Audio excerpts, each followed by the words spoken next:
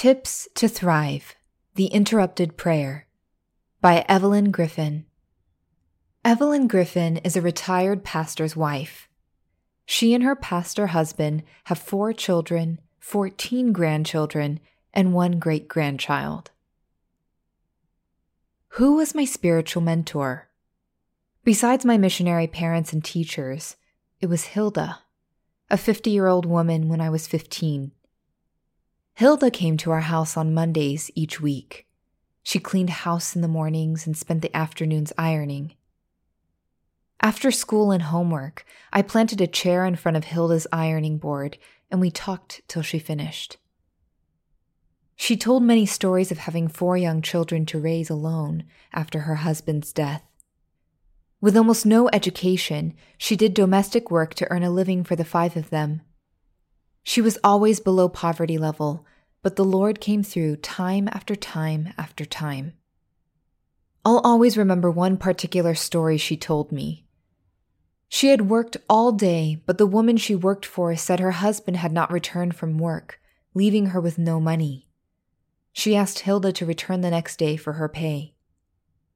So Hilda turned to her best friend, Jesus. "Lord, we have no food in the house, and now I can't buy any. Please, Jesus, provide something, at least for the children. It doesn't matter whether I eat or not."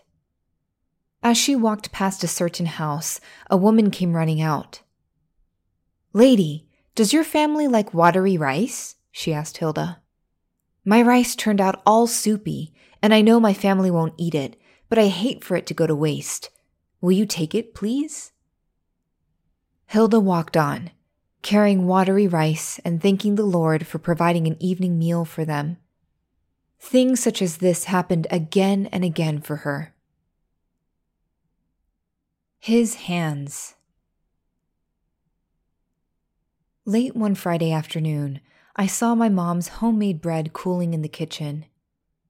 Remembering how much Hilda liked it, I took some and ran the short distance to her house, which was 1 small room only.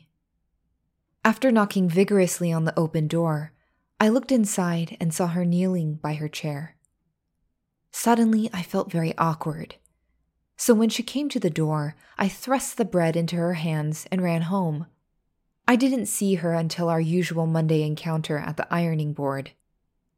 She started by explaining, "Last Friday, I hoped to get off work early enough to walk to the store to buy bread. But when I finally finished, I saw I could get there and pay for the bread, but I couldn't make it back home before sundown. I didn't want to be hurrying home from an errand when the Sabbath began, so I knelt and prayed, 'Lord, we don't have much to eat for Sabbath, so we really need some bread.' Then I heard a knock at the door, and there you were, holding out bread to me." I felt so honored to have been the one the Lord used to answer his faithful servant's plea for food. We have a wonderful Heavenly Father who knows our needs and answers prayers. Go to him with all your challenges. Cast your worries upon him and trust in him. He is never early, but he is never late either. Remember how he has led you in the past and trust in his love and care for the present. Cast all your anxiety on him because he cares for you. For more articles and resources for ministerial spouses, please visit ministerial.adventist.org/spouses.